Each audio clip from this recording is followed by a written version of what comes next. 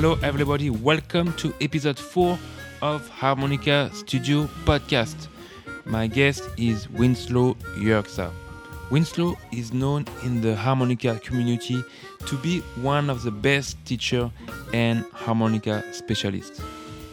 He has a vast knowledge of the harmonica and just loves to share it. He plays diatonic and chromatic harmonica. He is also an arranger and composer. He lives in San Francisco, and many people know him for his books, Harmonica for Dummies and Blues Harmonica for Dummies. Before we start, I just wanted to mention that my new album, New York Moments on Steeplechase Records, is out. And you can listen to it on all streaming platforms and even in CD format. Okay, let's get back to the podcast, and here is my conversation with Winslow. You wrote two great methods for diatonic harmonica, harmonica for dummies and blues harmonica for dummies. Mm-hmm. What was the writing process behind harmonica for dummies? Well, it's a production line. Now, you know, the publisher, Wiley, they have hundreds of dummies titles. And when you're writing a book for them, it's not like they're publishing your great work. You are producing one of their titles. And they gives you 4 months. Wow. You have to deliver you have to deliver 1/4 of the page count every month. And you're interacting with the clock. Yes, very much on the clock, you know. I mean, there's this sort of romantic idea that if you write a book, well, you go down to Mexico and sit on the beach and write, you know, in a pleasant circumstance that isn't very costly.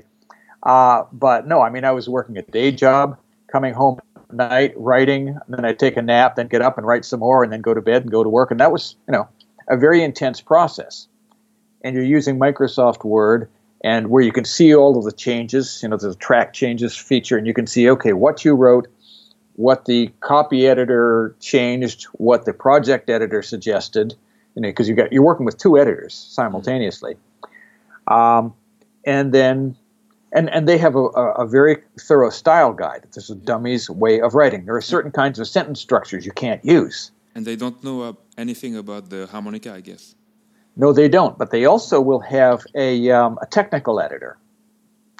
So that if you're just blowing smoke and saying things that aren't true, or advancing bad ideas, then that person will chime in and say, "Hold on, this should be different."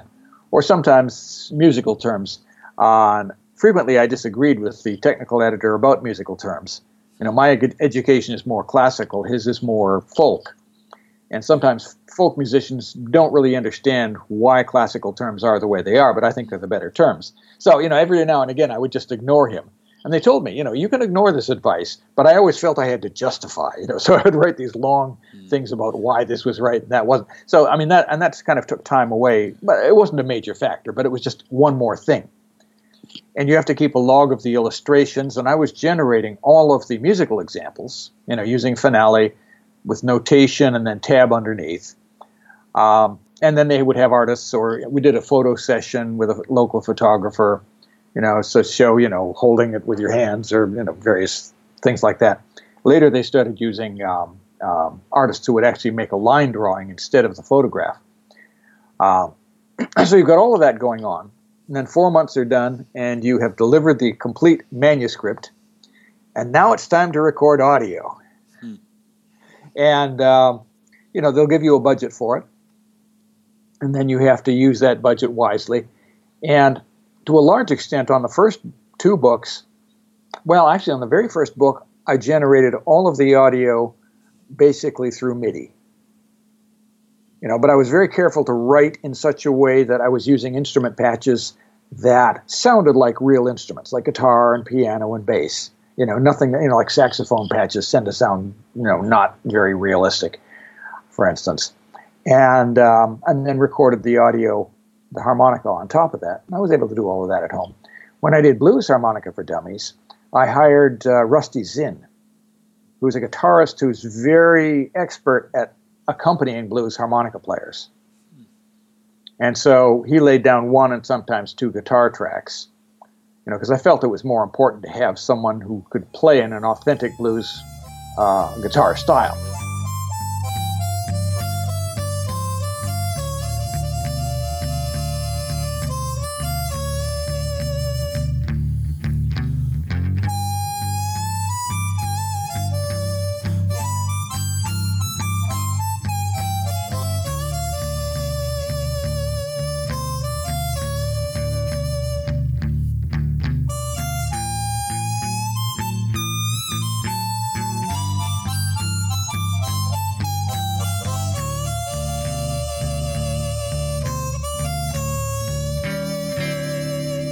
Did you start with playing diatonic or a chromatic harmonica?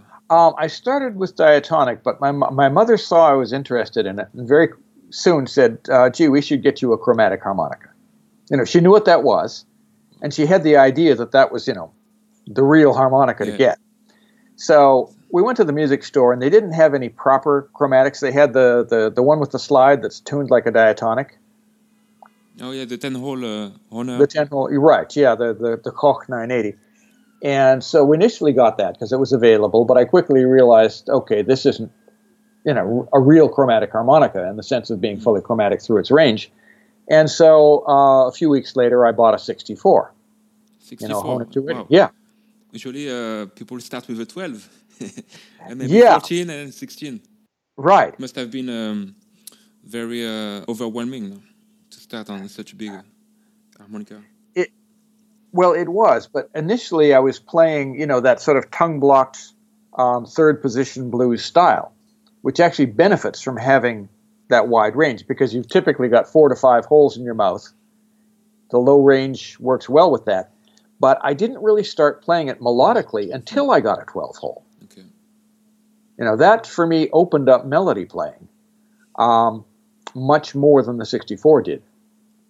And I still go back and forth between them. Who were your harmonica heroes at the time? Well, I was listening to a lot of diatonic, of course. Little Walter, Big Walter, the Sonny Boys, Sonny Terry, Jimmy Reed, all of the classic blues players, Junior Wells, James Cotton.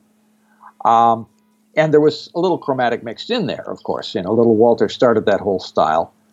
And there wasn't anybody to really listen to in jazz. Now, there was Larry Adler, who can sound very bluesy, but disclaimed being a jazz musician. Although he played, with jazz musicians, like he made those records with Django Reinhardt, but you hear him play repertoire that was in common with jazz musicians, because a lot of that music was also the popular music at the time, in the 1930s and 40s. And then jazz and popular music kind of diverged at the beginning of the 1950s. But if you listen to what he did, for instance, with Django Reinhardt, you hear a vocabulary that has nothing to do with jazz, right? It's very much Larry Adler. It's interesting to hear, but it is something that, you would never call jazz. But he could play very bluesily, and he bent notes in a way that sounds almost like a diatonic. He's in his own category as a musician. It wasn't really until I heard Toots that I realized, okay, that's the way to go. This is what is really working and sounding authentic and bringing something to the music, right? There's a problem that I think sometimes harmonica players face, in that there's a lot of music to which harmonica is not native, right? Blues and harmonica go very well together. The blues is native to the harmonica. It's part of the birth of the blues. And a lot of the blues idiom was developed on the diatonic harmonica. But there are many styles of music where harmonica just is not an element. And if you're going to add harmonica to it, then you have to think, okay, how can I do two things, both of which are important. One is, how do I adapt that music to the harmonica so that it comes out authentic and not just like sort of something that's like a trick, like a little stunt. And at the same time, what can harmonica bring to this music to enhance the music, to augment it, to bring it to be bring something to it didn't have before that's still authentic. Yeah. And that's always the difficulty. It's also the opportunity. And I sometimes hear harmonica players, like I went out to what was supposedly a blues jam a few weeks ago. It turned out to be mostly funk. And I would watch some of the other harmonica players on stage, and all of the other musicians were kind of turned away. They'd kind of turned their backs to the guy, and just as if, okay, he's on stage with us, but we don't really care to acknowledge him. And you could hear the guy playing, and he was playing sort of blues stuff, and it didn't add anything to the music. It was just kind of noise that came alongside. And it's not that the guy was a bad player, but he didn't know how to contribute to that music. And so anytime you want to bring harmonica into a style of music or an idiom, you have to find your way into that idiom. You can't just bring what you got unless you got a whole lot of different stuff. And Toots brought it. Because I'd heard people try to play jazz harmonica and it sounded awkward. Toots never sounded awkward. I mean, he's a guy who, well, of course, he played guitar as well.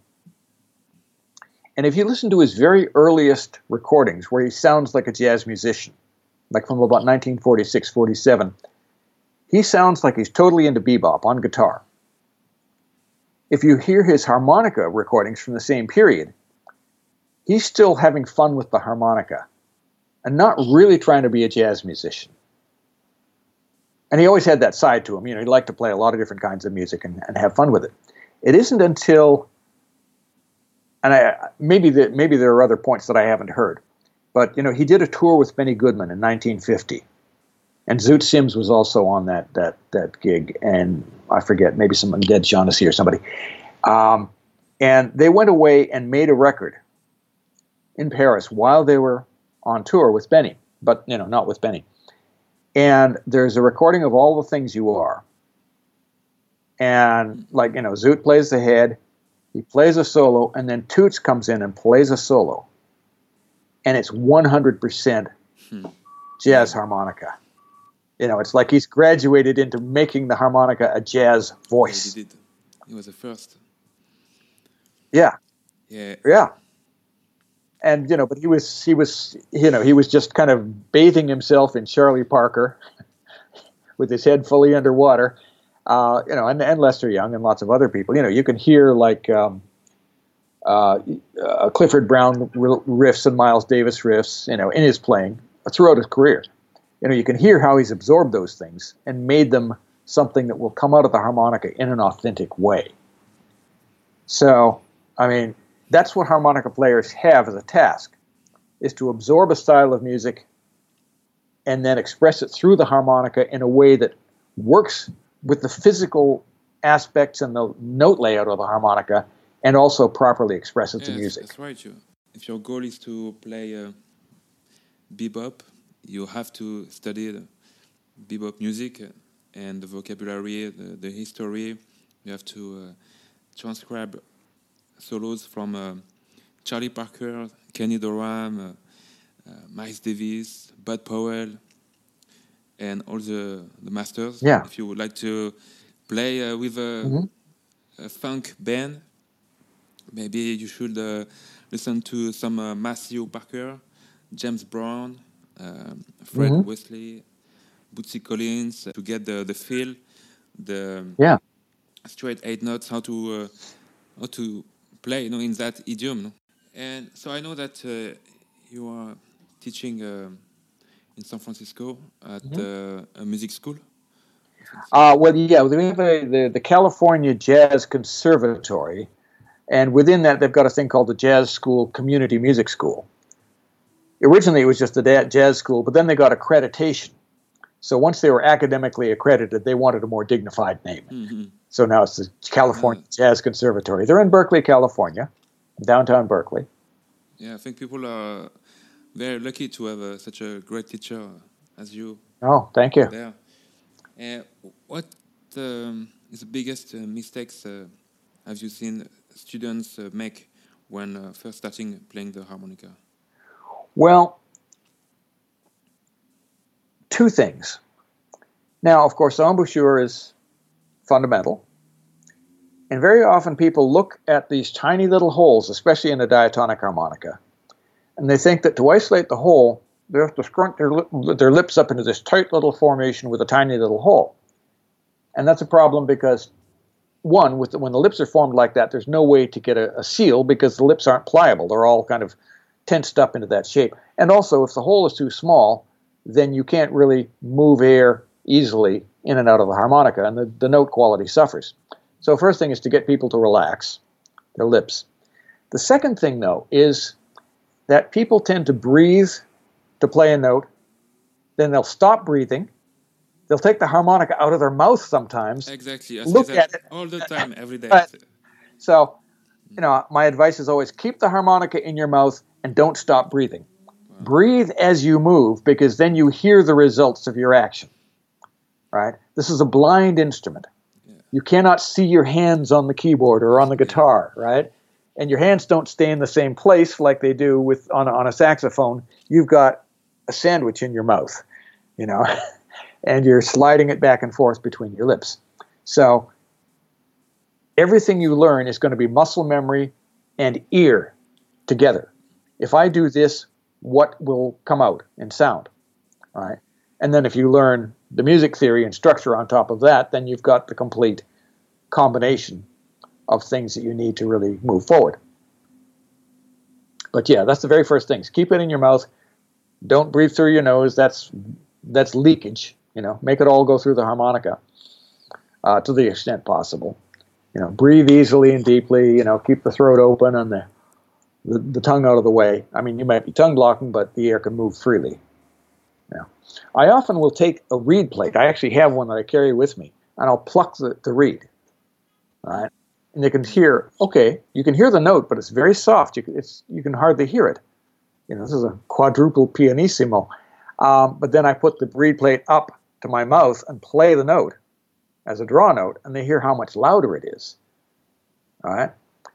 And I point out that the harmonica is only the tip of the iceberg. Right? That's the part that you see and hear, or in the case of the iceberg, and here in the case of the harmonica, but 90% of it is below the surface of the water. Right? 90% of the harmonica sound is inside your body. Your lungs, that's your organic hidden amplifier. Right? And your throat and your oral cavity and your tongue, those all play a huge role in shaping the sound. The harmonica is just the noisemaker you insert at the top of the system. Would you suggest to breathe in from the diaphragm? Absolutely. Now, there are times when if you're breathing very rapidly, you may need to breathe from higher up. Right? Toots actually, and you can see this in video, he talked about just moving air from his mouth with his tongue, where the tongue becomes kind of like a piston just to move a small amount of air. John Popper from Blues Traveler also uses this technique. And I remember trying it once or twice, and I always found that it would affect the pitch of the lower notes. But on the higher notes, it works quite well. He did an interview in early 1970s with the Swedish jazz violinist Sven Dasmussen. And it's in Swedish, but he frequently lapses into English. And he gestures enough that you don't need to speak Swedish to understand what's going on. And this was part of, I guess, when they were working together. They made that album, Yesterday and Today, in 73 or 74. And there's footage from a live gig that they play. But then they talk a lot about jazz vocabulary and about technique. And Toots demonstrates this technique of just breathing with his mouth and playing some very rapid stuff. He was a lifelong asthmatic. He couldn't breathe, as fully as a lot of people could. Now, I remember him telling me that he never missed a gig because of it, because it was a medical condition. And he actually traveled with a breathing device, to help him kind of ease I'm not sure if there was inflammation in the lungs or, I'm not sure what it involved. But it just goes to show that you can play the harmonica with not very much breath. But in general, it's good to be breathing from the diaphragm because that tiny little reed really only makes a small amount of sound. What really makes a sound is two things. One is that mass of air moving from the bottom of your lungs, right? That has influence on that piece of metal in the harmonica, right? And even though if it's moving gently, it's still that same amount of mass. And that's what allows you to achieve a full tone, to bend notes, to influence the behavior of the reed. And also to, have a big sound and to sustain notes. I mean, the harmonica is like a singing instrument. It's not a percussion instrument. And that's one of the other things sometimes I have to point out to people. It's not like where you hit a snare drum with a stick and it makes a sound and then stops immediately. You can sustain a harmonica's tone for as long as you can keep breathing in one direction. And again, it goes back to that thing of not stopping breathing between notes. Breathe, stop, look at the harmonica, find the next hole, all of that stuff. And, I point out to people, do I talk like this with each syllable separated? Or do I speak in a flow of syllables all on one breath? And then people get it when they hear that. So yeah, that's sort of the biggest beginner mistake. Sometimes it's breathing too hard or too softly. Especially often women will be very sort of timid about, fully breathing through the harmonica. Yeah, be careful, Winslow. I know I'm being careful. People are listening to. I know people are listening, but it is a general truth. I know one has to be sensitive to stereotyping people on gender or any other thing, but it is an observation. But breathing too softly or breathing too hard. And sometimes you get people coming from other instruments like, trumpet or saxophone where you need more breath to fill that big instrument. And I point out, that a harmonica reed is smaller than a paper match in a chamber that's about the diameter of a pencil and only about 2 centimeters long. And that's the bigger reed chambers. You don't need a lot of breath to fill that space. It's good to have all of the breath in your respiratory system moving, but moving gently. Breathe gently and deeply, and the harmonica will respond with gratitude and beauty. What harmonica brands or models are you playing these days? I try everything, and we have a lot more choice than we once did. When I started playing, it was a Hohner world almost entirely. So you played a marine band or a blues harp. That was what was available in diatonics. You played a 270 or a 280 for a chromatic. You mean in the 70s, 80s? Yeah, well, I started playing in 1968. 68, okay. So the blues harp was a relatively new model, and they represented it as something that bent notes more easily and all of these things. Basically, it was a marine band with different covers. But they did a great job of selling that idea. And if you wanted a 12-hole chromatic, well, they still made the 260, which was a fully chromatic instrument, but only had a 2.5 octave range. So you could get a 10-hole chromatic in either diatonic tuning or in the standard solo tuning. You get a 12-hole 270 in a variety of keys, or the 280 in C. So that was the world of what was available, along with bass harmonicas and chord harmonicas. And I bought a bass back then for all of $70. That was the going price in those days. Because the German currency was depressed for a long time after the Second World War. And then in the 1970s, it started climbing. I had to order that bass harmonica from Eastern Canada, and I got it for the $70 price. But while it was on order, the price tripled to $210. Right now, you can't touch a new bass harmonica under $1,000. But it was a Hohner world. Do you still have it? I still have it, and I still play it. Wow! And it's still a good instrument. 40 years. Yeah. It's incredible. Well, I mean, unless you play really hard, you're not going to damage a bass harmonica. Yeah, it's not like an instrument that you will play maybe every day, on occasions, I guess. Yeah, and there's a local harmonica group where I'm sometimes the bass player, and that's fun to do. But I don't play it a lot. Now, in terms of brands, I mean, nowadays, I mean, okay, so for a long time, Hohner was it. And then the company was bought and sold a few times, and quality went down for several years. And so you had Lee Oskar stepping in to produce Diatonics, and a lot of people said, wow, this is a decent harmonica. And Chamber Wong and his brother Frank left Hohner and started their own company. And they were getting what Chinese product they could, which was sort of good, but you needed to do some work to make it actually playable. And it's funny, Norton Buffalo, who lived around here, played Wong harmonicas, and he would say, "Oh, well, there's nothing wrong that you can't fix, fairly easily in a new harmonica." Well, if you're good at fixing harmonicas, that's fine. Most people are not. You want something that works out of the box, and just about every manufacturer, with the possible exception of Suzuki, you will buy a harmonica, and sometimes there is something that's really unplayable about it. A reed that's misaligned, or a valve that's damaged, or something, or one note badly out of tune. That if you know how to fix things, fine. It's easy to do. But just about every manufacturer lets the occasional problem slip through quality control. And what we're seeing now is manufacturers from Asia getting much, much better. Eastop came along, and they are doing a lot of good things at lower prices. Kongsheng is coming out with some really good harmonicas.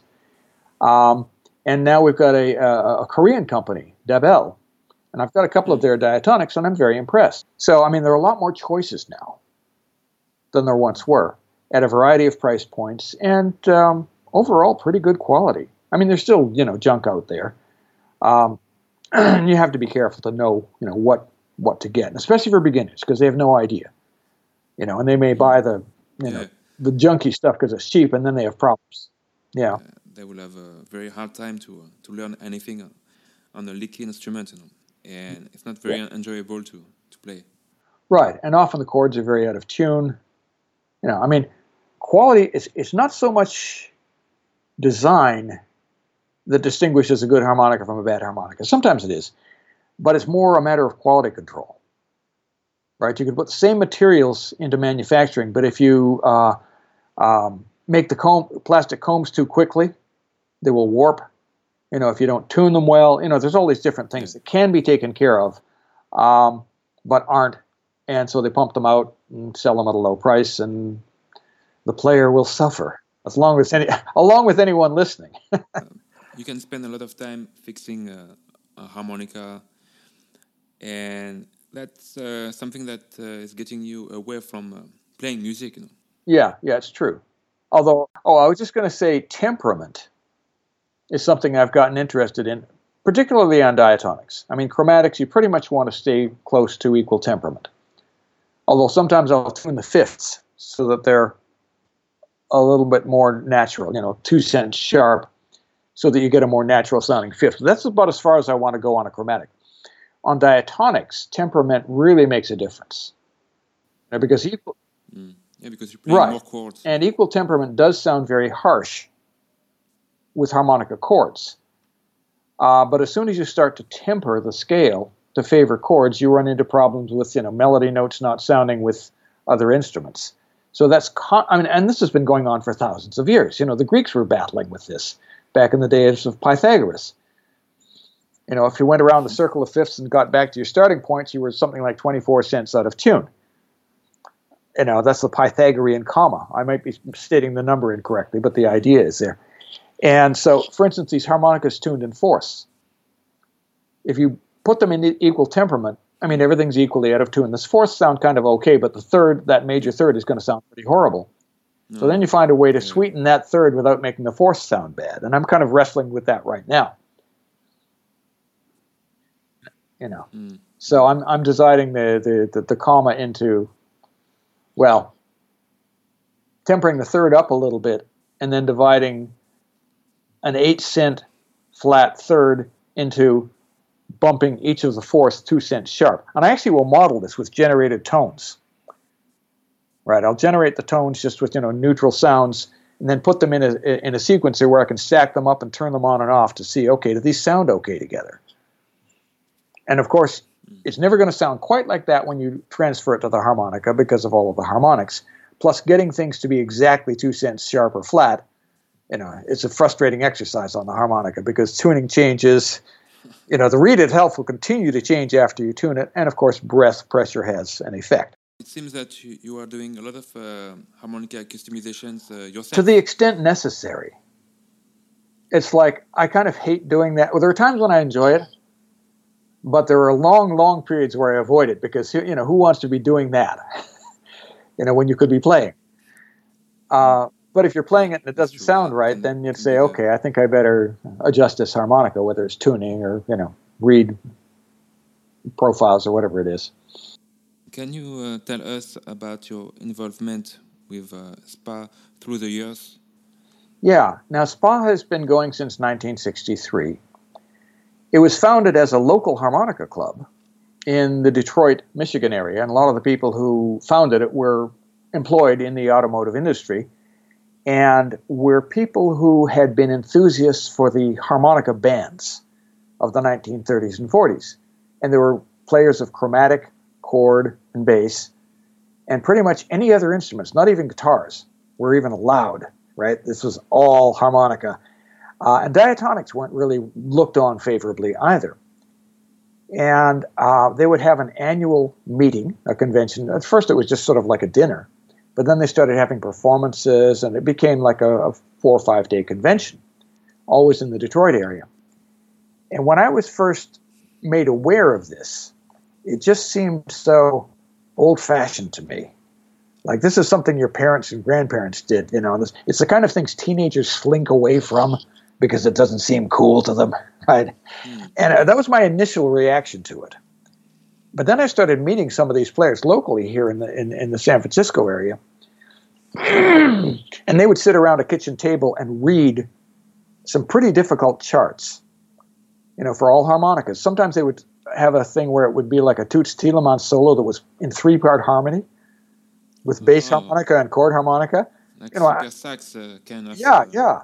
And I walk in thinking, I'm so cool, and then I listen to these guys play, and I'm thinking, dang, there's a whole lot I don't know. And this is like 20 some odd years ago. And so I first went to a SPA convention in 1992. And I found that I could be accepted in both the chromatic camp and in the newer, younger diatonic camp that was still kind of looked on with suspicion by the older players. Because I played both instruments and just I could move easily in both worlds. And so I kept going to these. I missed a few years around 2000.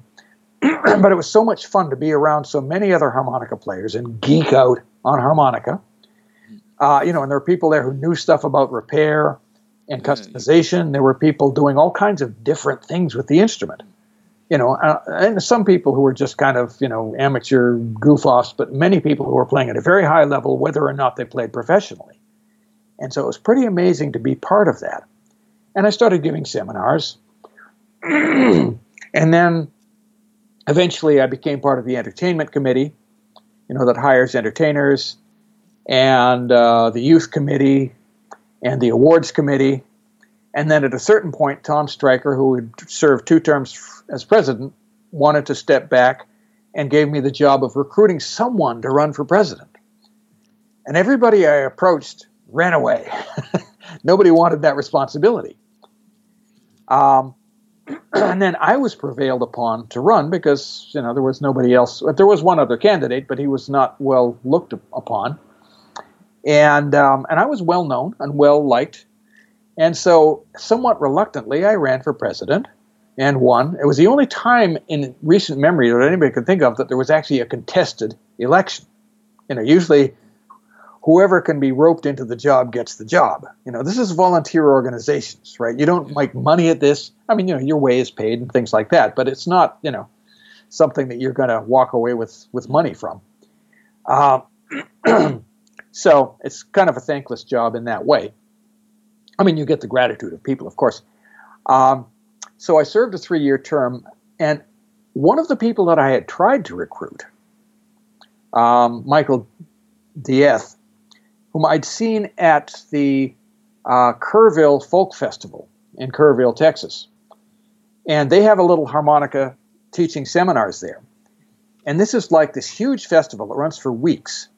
And it's mostly free. It's on a farm, out in rural Texas, and very much a sort of a 1970s hippie vibe. People you've never seen before will hug you and say, "Welcome home." And so this is something very different from SPA, but it's similar in that it's a nonprofit organization totally devoted to music. In their case, it's really a songwriters festival, although they characterize it as a folk festival. And I thought, here's a guy with business expertise at running a nonprofit organization, who can bring new ideas into SPA. But he was still busy helping running the Kerrville Festival and didn't want to get involved. But then we brought him in as secretary. And then when my term was expiring, and I'd actually brought him in as vice president, I kind of stepped him in, and then so he's now president. He's in his second term. So, that was sort of what I'd set out to do before I ran for president. But it took me part of my presidency to achieve that. And and SPA's in great hands now. Organizationally, he's got very capable people in all of the positions. I'm really pleased to see that. And I'm also happy to step back and, be a seminar presenter and a performer and do all of the little committee things that I'm still doing. And so it's an annual, SPA does three things. One is it puts out a quarterly magazine, Harmonica Happenings, which is nice. It has the annual convention that runs for about 5 days, sometime in August, early August, at which we have performances, both afternoon and evening, concerts. We have seminars. We have youth scholarship. That's the third thing I wanted to mention, because we raise money for that to bring teenage performers up to the age of 21 to the convention and have them perform and just experience all of this wonderful stuff that goes on. We have hallway jams. We have open mic.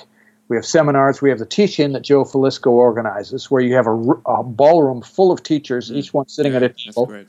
Yeah, and you experience that. You just walk around and say, "Oh, let me listen to this guy for a while. Oh, I want to ask a question to it's just free form." And that goes on for, I think, 3 days. And then we have the vendor room.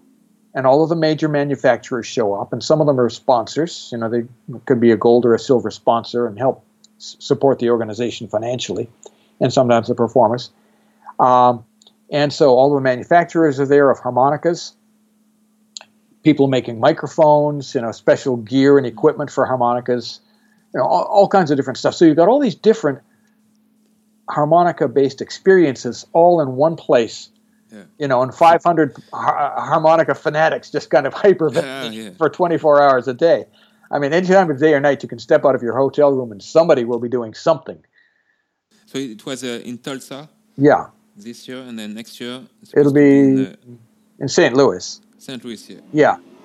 We've probably been in St. Louis more than any other city. It takes a local harmonica club to help do a lot of the work.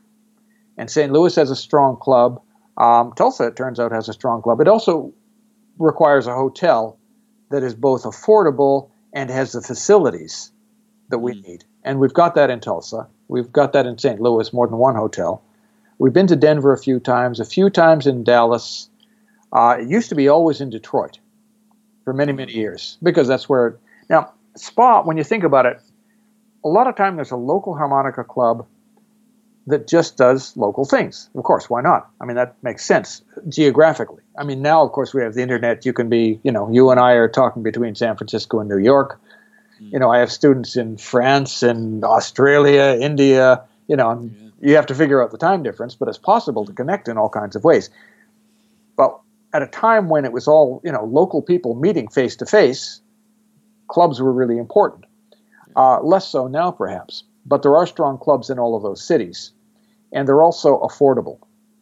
You're never going to see a SPA convention in New York or San Francisco. No, it's way too expensive. It's way too expensive. You just cannot get the kind of rates for a hotel. Because in Tulsa, at the hotel, you booked... the whole hotel almost was full of participants. Pretty much, yeah. We need a hotel with enough rooms, and and we've grown. It used to be that we could do things in a smaller hotel, but that's no longer possible. So, it's your choices for capacity, for facilities, for affordability, and for travel are all important. Because you need something that's on a major highway for those who drive and is at an airport that's not hard to get to, with not too many connections. So all of those things play into that. Similarly with the Harmonica Collective, which is a little smaller teaching event that Jason Ritchie and I have been doing now for a few years. And there are a lot of smaller harmonica events. There are getting to be more and more of them, where it's just 2 or 3 days, 3 or 4 or 5 teachers, and very concentrated on just teaching. You don't have all of the other stuff going on that you would have at SPA.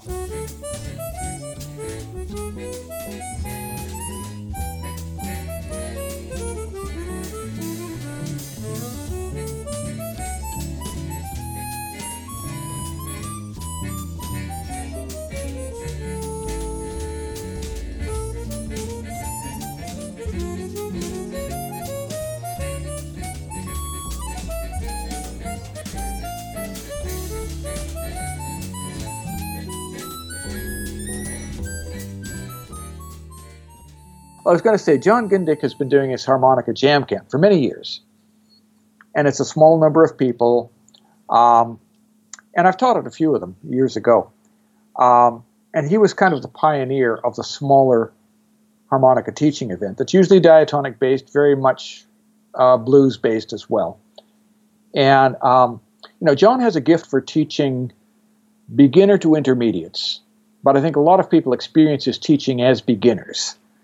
And when Jason and I got talking about this, we felt that we wanted to do something more for the intermediate to advanced player. And began to plan out the format, and we decided, okay, we'll call it the Harmonica Collective. And he'd done some earlier things called Rocking in the Rockies, Rockers in the Rockies, that he did around Denver, collaborating with Paul Davies, who's also the entertainment director and a former president of SPA. But Jason and I started bouncing ideas off one another, and we got the idea to do this thing. At the time, he was confined to the state of Indiana. You may know, and Jason makes no secret of this, that he is, at times, come into trouble with the law. Partly related to his other problem with addiction. And so he was, by terms of his parole, confined to the state of Indiana. So we were doing it in Indianapolis, which actually is a pretty good town in that there were inexpensive hotels near the airport. It's a relatively accessible place. We could afford it. He wasn't always happy with the quality of available musicians.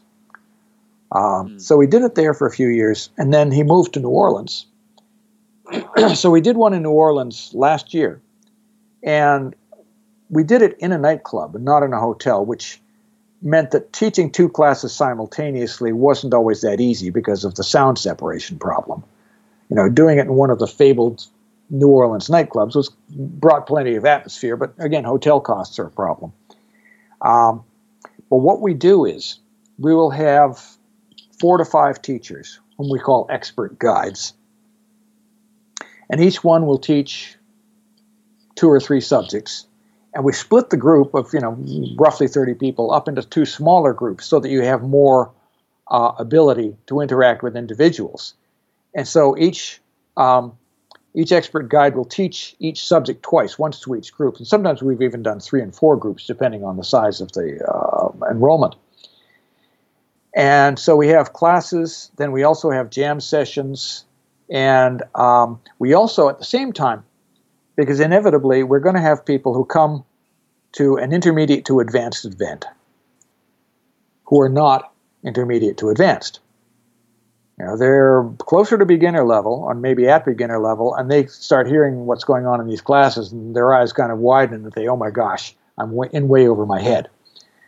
So we always have, at the same time, what I call the well of knowing. I like coming up with these names for things, where it's just a free-form sort of sidebar where people can just go and ask questions, sort of like a diagnostic or remedial thing. So that's a little less formal. And then we also have things like an auction and raffle. We get donations from manufacturers for different prizes. So this is kind of what we've come up with. And it's gotten a reputation for, high level, high quality teaching. And we're doing one in Sanford, Florida in March. And who are the experts this year? Next year? Okay, so this coming one, it's going to be Jerry Portnoy, who's one of the senior blues harmonica players nowadays. I mean, he played, legend. Yeah, right. I mean, he was with Muddy during the latter part of Muddy's career. He's played with Eric Clapton, worked a lot with Duke Robillard in the interim, and so he's going to be sort of the traditional end of things. And he is a great teacher. A lot of great players are not great teachers. The two things don't always come in the same package. But with Jerry, you've got both. So I really look forward to him. We've, of course, got Jason, who has forged a whole new approach to blues and blues rock harmonica. One thing that people often don't know about Jason is that he's also a jazz head. It doesn't always come out in his playing, but he is a very serious jazz listener. And it finds its way into his playing, but not in obvious ways. And, plus he's got just a great gift for communication, both as a player and as a teacher. We've got James Conway out of Chicago. And James is a really interesting guy in that he grew up in an Irish family. They would take vacations in Ireland, and he's very steeped in traditional Irish music. He plays the penny whistle and the bodhrán, the hand drum, that are both traditional in Ireland.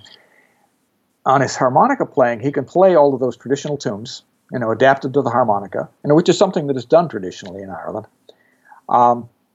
But at the same time, growing up in Chicago, he heard players like Sugar Blue playing on the high end of the harmonica, doing all that fast stuff. And he kind of combined that with the idea of, fast Irish reels on the penny whistle. So he's come up with this hybrid of Chicago blues and traditional Irish music. And he plays guitar, he plays bodhrán, he plays whistle. So he's, it's kind of a multi-instrumentalist, but a really fine harmonica player. And then rounding it out, we've got Katrina Sturton. And Katrina is a Canadian. She's a singer-songwriter. Her original musical activity was playing bass in an all-girl sort of indie pop quartet that made records and toured a lot in Canada. And they still have sort of a legacy following, but also was playing like blues harmonica from the age of about 15. And she studied with Carlos Del Junco. She studied with Jason, which is how I first became aware of her. She studied with Deke Harp. And she's someone who plays rack harp while playing guitar, while playing fiddle. She plays fiddle and harmonica simultaneously. Harmonica is not the biggest part of what she does, but she plays really well. She's used to touring as a solo artist. She'll get in her car with her guitar and amplifier and fiddle and harmonicas and a bass drum, which she actually plays with the back of her foot. And will tour, all through like the eastern part of the continent, from sort of northern Ontario all the way down to the Gulf of Mexico, as a solo act. And she's also into like meditation and into like the details of crafting a performance. So, I mean, she can teach on the harmonica something. She teaches something like 300 beginners a year at home in Ottawa. And, she can play at an advanced diatonic level. She can communicate on a very simple level. And she's gone from being a harmonica collective student to being one of our adjunct teachers, in the sort of the beginner pool, to now being one of the expert guides. A variety of amazing experts. Yeah. And I mean, in the past, different point of views. Yeah. So it's a nice combination of different players. In the past we've had Mitch Kashmar, we've had P.D. Gazelle, we've had Magic Dick, we've had Richard Slay, who's both a masterful player and a great harmonica technician, and he's been teaching more with John Gindick of late. R.J. Michaud, we've had a lot of really great players over time. Ross Guerin. I don't know if you're familiar with Ross. Yeah. And he's in Los Angeles. He actually came to me for lessons when he was 15, before he went to music school and moved to Los Angeles. And he works as a keyboard player, but he's also been playing a lot of bass harmonica with people. He plays chord harmonica, chromatic diatonic. Again, he's one of those multi-instrumentalists. He's a trained composer. So he has the ear to be able to do a lot of really interesting things in a lot of different contexts, which I really am glad to see in harmonica players. Because so often harmonica players kind of learn by ear without harmonic knowledge, without compositional knowledge. It's more like absorbing a tradition without really having the underpinnings to move it forward creatively. And so when I see a harmonica player who combines all these different elements and starts coming up with really creative stuff, I'm really happy to see that. And Ross is one of those people. He's not that well known in the harmonica community, but I think that his profile will rise. No, and he's not with us this year, but I'm just enthusing about some of the people that have been part of the harmonica collective in the past. And where can we sign up for the classes? Well, the easiest way is to just go to harmonicacollective.com, and you can see who the expert guides are. You can see what the venue is like, some advice about travel and accommodation, and then there's a link where you can just click to go to eventbrite.com and register. You can register for the complete event or for individual days. One of the things I've noticed at the event is, and I've had to sort of figure out how to create to adjust the schedule, is that